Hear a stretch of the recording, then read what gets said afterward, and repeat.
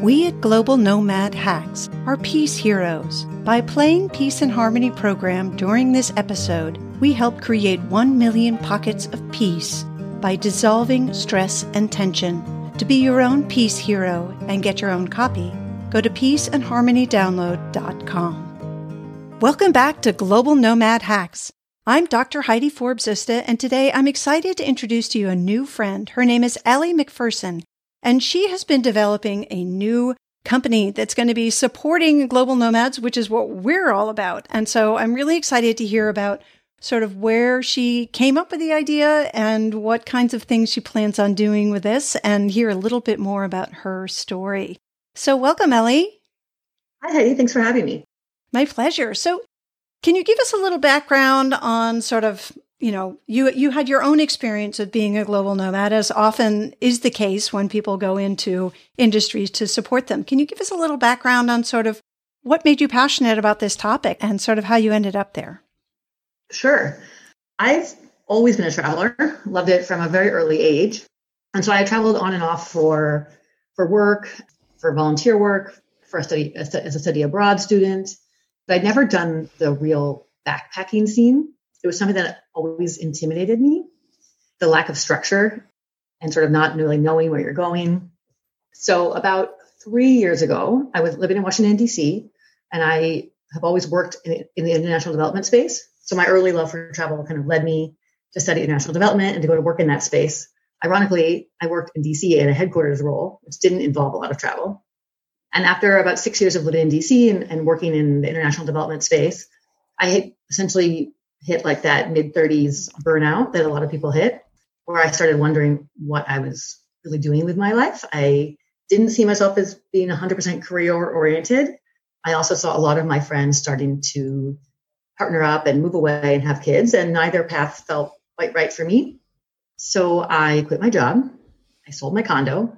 I studied yoga and did a bunch of random things. And then I got to that point where I realized that the big thing I hadn't done, despite being a travel lover, was the big backpacking trip. And I had, fears around what will people say about me? Will they think I've totally lost it if I go and do this in my mid-30s?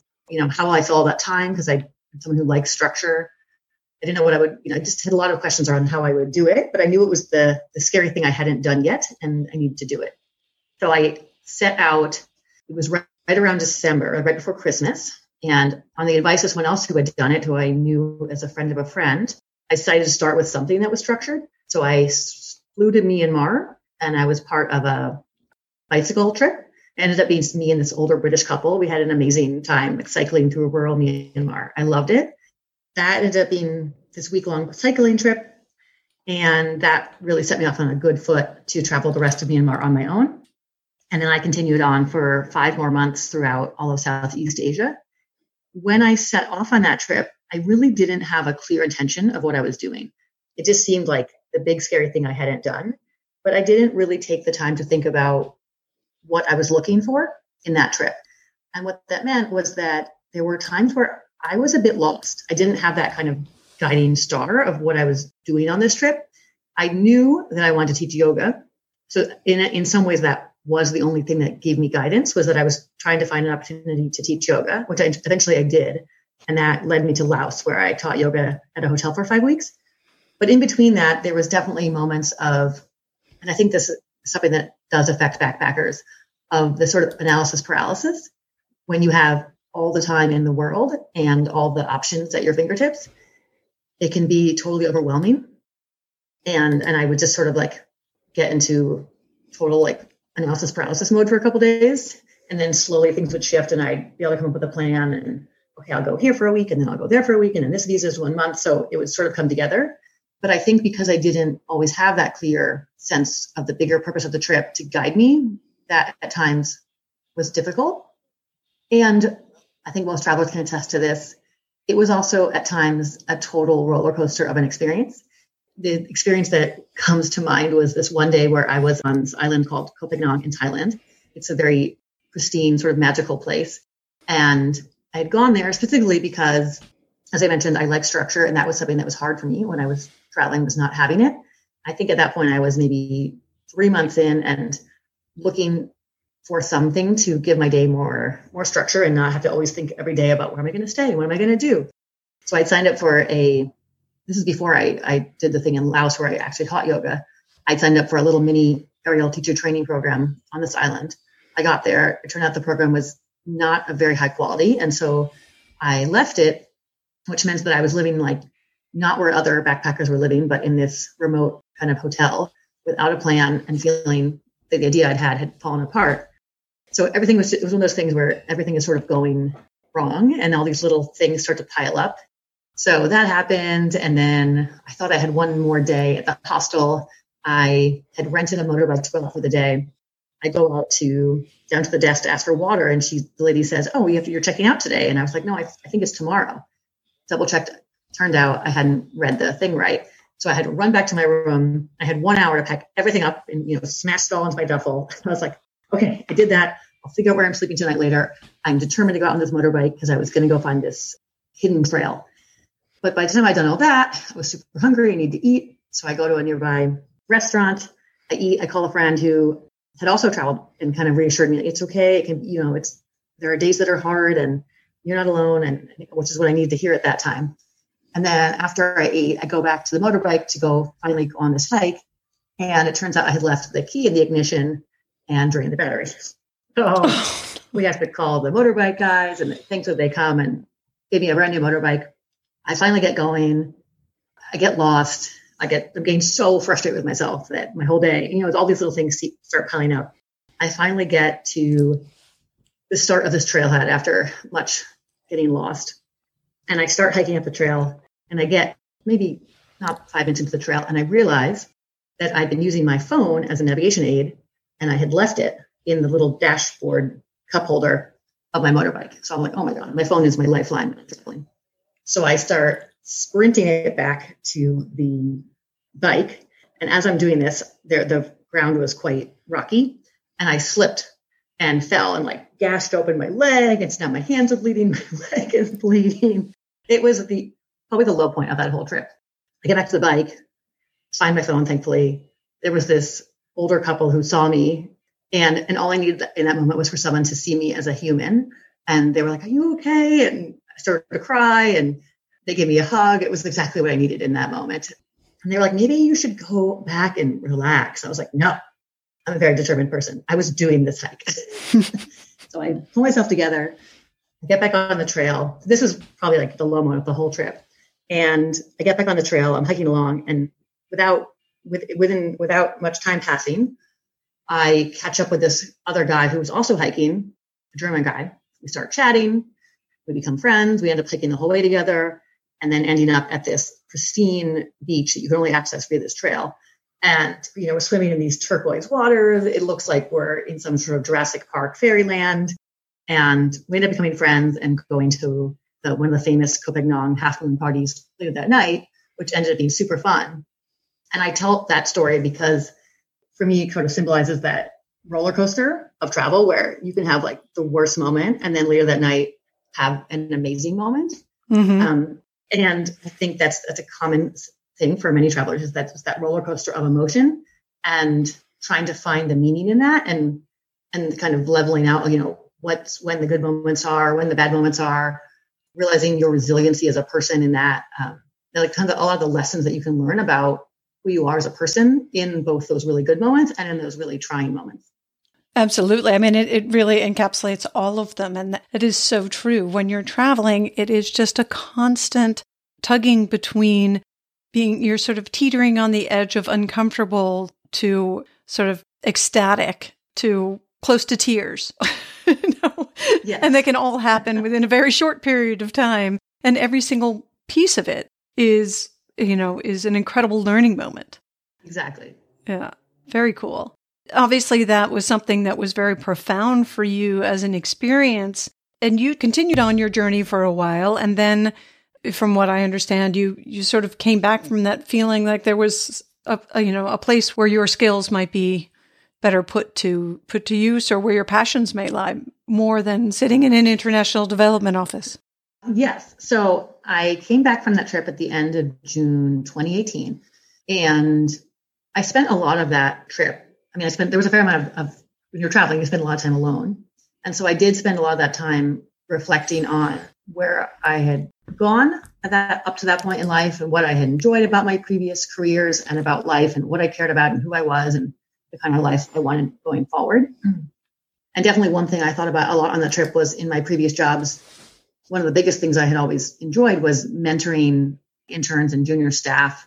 And sort of, I think in some ways I was kind of like the in-house therapist for all the teams that I was on, the one who kind of talked to everybody and how much I just love talking to people and hearing their stories.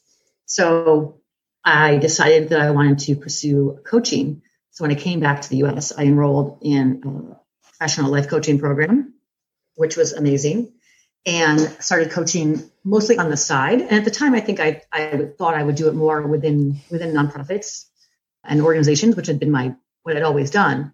But over time, this life coaching around traveling came to me as I spent more time reflecting on my own trips and some of the experiences that I relayed to you around how I didn't really have an intention when I set out, and how in some ways that I think made my trip harder than it needed to be. Mm-hmm. And there was just moments where I felt like super lost and really needed, frankly, a lifeline, someone who could have been there for me throughout the trip, who really understood what I was experiencing. Because another experience I remember from that trip is, I think it was around the same time, I was just having this hard moment when I was in Thailand and talking with a friend back home. And they just didn't have a lot of sympathy for me, right? Because I was on a beautiful beach in Thailand. Like, life should be great, right? So friends back home who are still at work every day or dealing with their mundane lives, it's kind of hard for them to sympathize with you when you're in another place and they think, oh, well, you're in a new place, so everything should be great. But another thing that travel teaches you is that wherever you go, there you are. And just because you go to some beautiful new place doesn't mean that you leave all your problems behind. It might seem like that for a while, but when you take away all the excuses, with my job, my boss, my family, my friends, they don't get me, whatever, and you put yourself in a totally different situation, and the same patterns, the same thoughts, limiting beliefs, et cetera, start coming up, it's a really powerful chance to examine those and say, well, who am I? What's the common factor here? It's me. And to begin to separate yourself from the situation and realize that what really needs to change if you want things to get better in your life is you. And I think travel just is such a great place to experiment with that. And with the help of someone along the journey with you who can kind of bring you back to that intention, help keep holding up that mirror, you can see that you're the common factor in these situations and encouraging you to make the changes that you need to make in yourself. I think that is really what is the key in helping people find the change they're really seeking when they go on long-term travel. So that is how I arrived at this idea for travel coaching out of all of that experiences. Well, and I think it is a bit that missing component. And certainly for global nomads who've done it for a while, we've all had that experience of sort of lack of sympathy. When something goes wrong, you reach out to your non-nomad friends and they're like, yeah, whatever. Poor you, you're wherever grass is always greener. Right. And I think a lot of people do choose to do the nomadic thing for a year or two, or maybe for a lifetime, but whatever period that they choose to do it, to find a support system that can be that lifeline is not as easy as you think.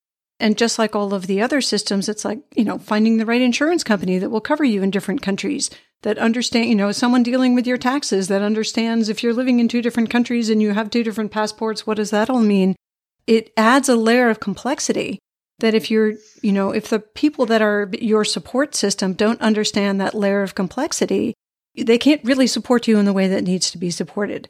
So I would think that, what you're doing and the perspective that you're coming from can be really, really helpful and much needed.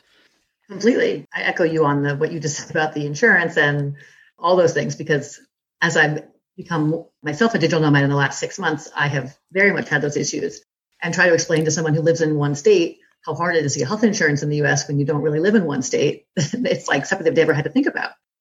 Oh, absolutely. And it comes down to everything from where do I vote if I'm not in my the country that I live in or that I'm registered in, all kinds of different complexities like that. But the support system is that piece that, even when we're not traveling, sometimes we forget to seek out.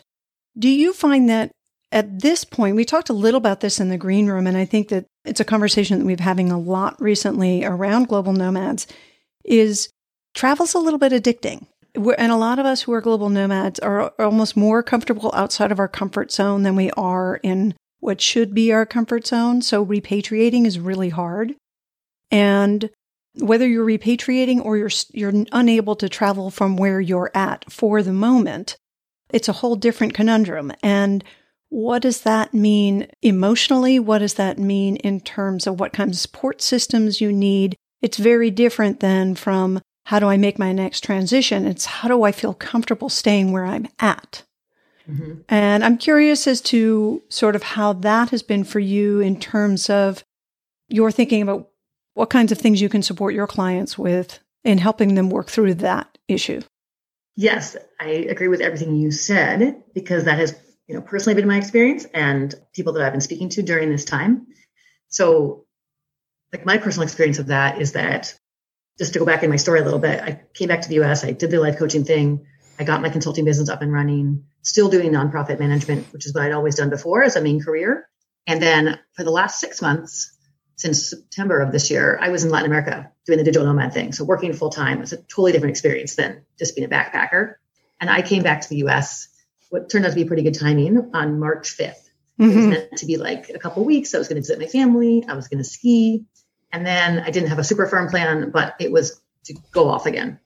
So I came into Washington, D.C. to visit my brother in early March. And 2 months later, I'm still here. And so all of those experiences have been personally something that happened to me too. And I think when I think back to that first week that I was in DC, I was with my brother and my nephews and, really happy to see them again. But I remember feeling really sad and trying to figure out, what was that sadness about? And I think it was, to your point, realizing that a lot of my motivation in life had come from being able to travel. And I used that to kind of justify other things in my life that I wasn't doing. And also I remember feeling really vulnerable because I don't have a home. And in that time, everybody was hunkering down at home or with family or with partners. And I didn't have that, because travel has been where I go when I meet people and feel like I'm with like-minded people. And then coming back to DC, which is where I lived for 6 years, I still have a handful of friends here, but I felt really out of place, that I was losing my connection to the global nomad community, which is where I felt like I'd finally found sort of my tribe, my people. And then coming back into DC, which is more conservative, more work-oriented, more family-oriented. It made me feel vulnerable and like really sad. And once I got clear on that, I realized how to handle that better, and also that there are other people in the same situation, and to start reaching out more to people like myself who could relate to like this pretty unique situation of not really having a home in a time when everybody is going home. Absolutely. I mean, my sister was very similar situation in that she was with her partner down in South America, in Argentina, which is where he's from. And they rushed back because they were worried about his visa expiring and then not having to wait for the processing outside of the country, which is a whole different issue. But we had the same with my husband. Sort of he had to stay here. But it was interesting because she had sold her house. And so she was sort of like, well, I'm homeless. I'm going back to the US, but I don't know where I'm going to be. And it was, do you find an Airbnb? And everything was in storage. And so you aren't coming to a place, you don't necessarily have that anchor that you would have had before if you're sort of forced repatriation or repatriating sooner than you had anticipated. So whether it's you've rented out your house and you thought you were going to be gone for 2 years and you come back a year early and you have to stay somewhere else that's not quite home. I think that can be quite jarring for people, and particularly people with kids, because kids have a hard time adjusting to that. Exactly. And like you said, there wasn't a lot of time to get your head wrapped around it. It happened really fast. Yeah, absolutely. What are some of the things that you talk with clients about, or resources that they might reach out to in order to connect with the expat community or the traveling digital nomad community when they're landlocked or they're in lockdown, so to speak? So for me, the two things that have been helpful are being part of Facebook groups that cater to these kinds of population. Mm-hmm. And also, so I'm in a couple like female global nomad remote groups. And then what's also been really helpful for me is that when I went to South America this fall, I went with a program called Unsettled, which is sort of like a co-living, co-working retreat program. So a couple of resources that have been helpful to me during this time so that I don't feel totally disconnected from this whole world that I used to be part of have been a couple of Facebook groups that cater to female global nomads or digital workers, because it's also important to me to not lose connection with people outside the US, that perspective of people who are living the same experience, but oftentimes actually in ways that are more extreme than we have here, like friends in Italy or Argentina, where they really can't go anywhere without being sent back inside, has helped keep me feeling relatively grateful that I can still go outside of it for the privileges I do have here in the US, and realizing that in some ways it's not quite nearly as bad as here, and not feeling like my connection to an international world is totally gone. So Facebook groups. And then I've also been fortunate that when I traveled to South America this fall, I did a co-working, co-living retreat program with a company called Unsettled. And they have opened up a mastermind chat group for their alumni. And so that's kept me connected to that community and people around the world as well. And then I was in Argentina for 4 months before I came here. So just keeping up my friendships there has been really meaningful for me as well.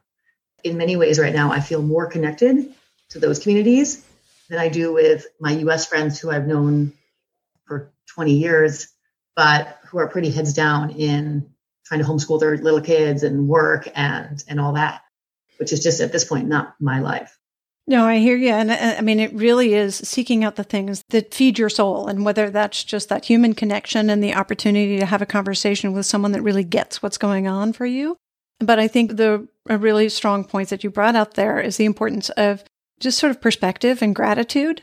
I'm in California, and we have been so incredibly fortunate in that even when we've been in shelter in place, as long as you could access things without motor vehicles, we've been able to go out and go for hikes and been encouraged to take the dog out and get outside. And so we've been able to get out and have fresh air. And I remember about 3 weeks in to the shelter in place and quarantine, talking with friends of mine in Barcelona that hadn't been out of their apartments other than, absolute essentials like going to the pharmacy and then going back to their houses. And that was one thing. But then 7 weeks into it was the first day that they got out and they were allowed to go out and exercise.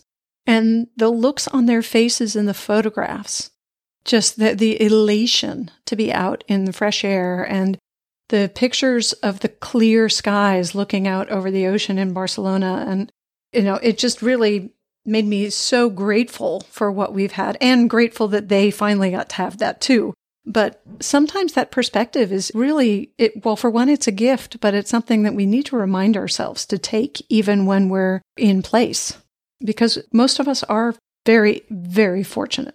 Yes. And I do think, especially here in the US, like, as you said, we have shelter in place, but it's not really enforced and we can still get out. So for me, being able to ride my bike was something I couldn't do when I was traveling. So having access to that again has been really important to me. Just, being able to be out and be happy about that. I've even been sending, pictures of greenery to my friends in Argentina because they haven't left their houses in a long time. Yeah. And another thing that I have also thought about in all of this is I've always been an adventurer and I've always loved travel, and starting to think more about, what are those key pieces? Is it, what is the thing that lights me up about travel? And for me, a lot of it is I love exploring. Like, I love finding out. I love little challenges of how to figure out how to get somewhere. When you're traveling, even the most mundane thing, trying to buy something at the grocery store or how to get from A to Z can become a whole adventure. Mm-hmm. You're so proud of it at the end because it was a challenge. And I've noticed at one point, even though I could go outside, I was sort of getting in a rut. I was working a lot. At this point, going online is sort of one of the few things we can do. And then spending my social life online as well. And then going to the grocery store, same route, and starting to get a bit depressed about it. So when I pulled back, I realized it's because I need adventure and a sense of challenge to thrive. Like, that's the key to my being. So I've been trying to bring that sort of more traveler mindset in the small ways that I can to my daily life. So for me here in DC, even though I lived here for many years, I haven't been everywhere. So I've been going on sort of meandering walks and discovering little bits and pieces of neighborhoods that I've walked past a million times, but never really gone back in there. The other day, I found this little community garden that I didn't know existed. So that has been giving me just these little glimpses of that sense of excitement about finding some new thing, or going on a map and being like, okay, I want to find out where this historical house is that I read about. And then I go on my little walk and I try to find it. In those ways, that gives me that little like zing of traveler joy that I can't get right now as an actual traveler. Absolutely. Actually, last week I wrote an article for LinkedIn that was exactly on that sort of thinking that we need to use our traveler's mindset and our traveler's head, so to speak, when we are out in our own spaces. And I always joke with my husband that we see more of where we're living when we have guests come to visit and we treat our area as if we're tourists. And we often don't really explore the places that we live in. We don't take advantage of all the things that are really in close proximity. And I think that that is something that we're all having the opportunity to do. And it's sort of forced, but at the same time, I mean, even just walking down, instead of driving down your road, you're walking down your road and you notice the different types of trees and what's in bloom. And just, I mean, I've met my neighbors because of this. I never would have met my neighbors. Nobody says hello, or they may, give you a nod, but people don't have conversations. Now they're stopping. It's like, oh, you live on this street? Well, we're here and we're two people and we have a dog. And when you put that traveler's mindset on and that adventure mindset, no matter where you are, and in particular where you are right now, it can open up to a more joyful experience even when you're in place and you can't move. You can't do that travel that we so crave. So exactly. Well, it sounds like we are great minds thinking alike. Absolutely. Absolutely.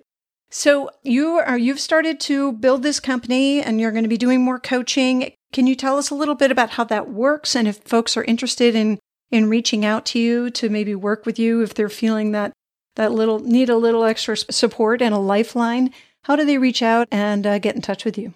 Sure. They can go to my website, which is www.beyondtheitinerary.com, and send me an email that way.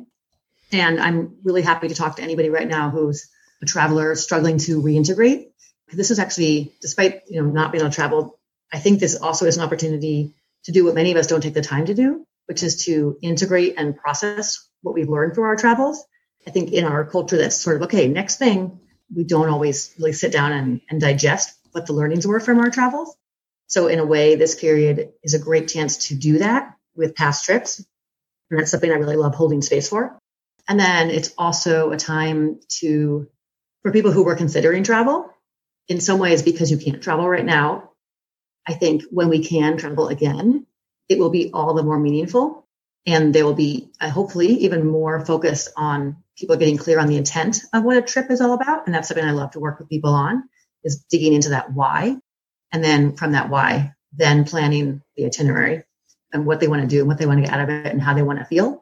So I think this is a great time to begin sowing those seeds for what those future trips might look like, and taking the time to get more intentional about what the trip will be and what it will mean to you. I love it. I think that so many great points. And I think that to the point of right now, we have that moment for pause to look at what we've experienced and to process it. And even, I think about all of the pictures that I have in my in my phone, really. It used to be you come back from a trip and you print out the pictures and you put them in a photo album and you can sort of flip through it in those moments where you're sitting in front of the fire. And now we just keep them all on our phone. So maybe it's an opportunity to sit down and go through those images and print them out in a book so that we can, sort of relive our travel experience through the memories. But also I think it helps sort of trigger the memory of what we got out of that adventure. So definitely thinking about that. Same thing. All my pictures are on my phone, and you start going through those trips and reflecting, oh yeah, like that, in that trip, I was in this point in my life and I was thinking about this, or it gives you some space to think about how much has changed, or what you learned on that trip, and then how that became the catalyst for something else in your life. So it's sort of like putting the pieces together retroactively.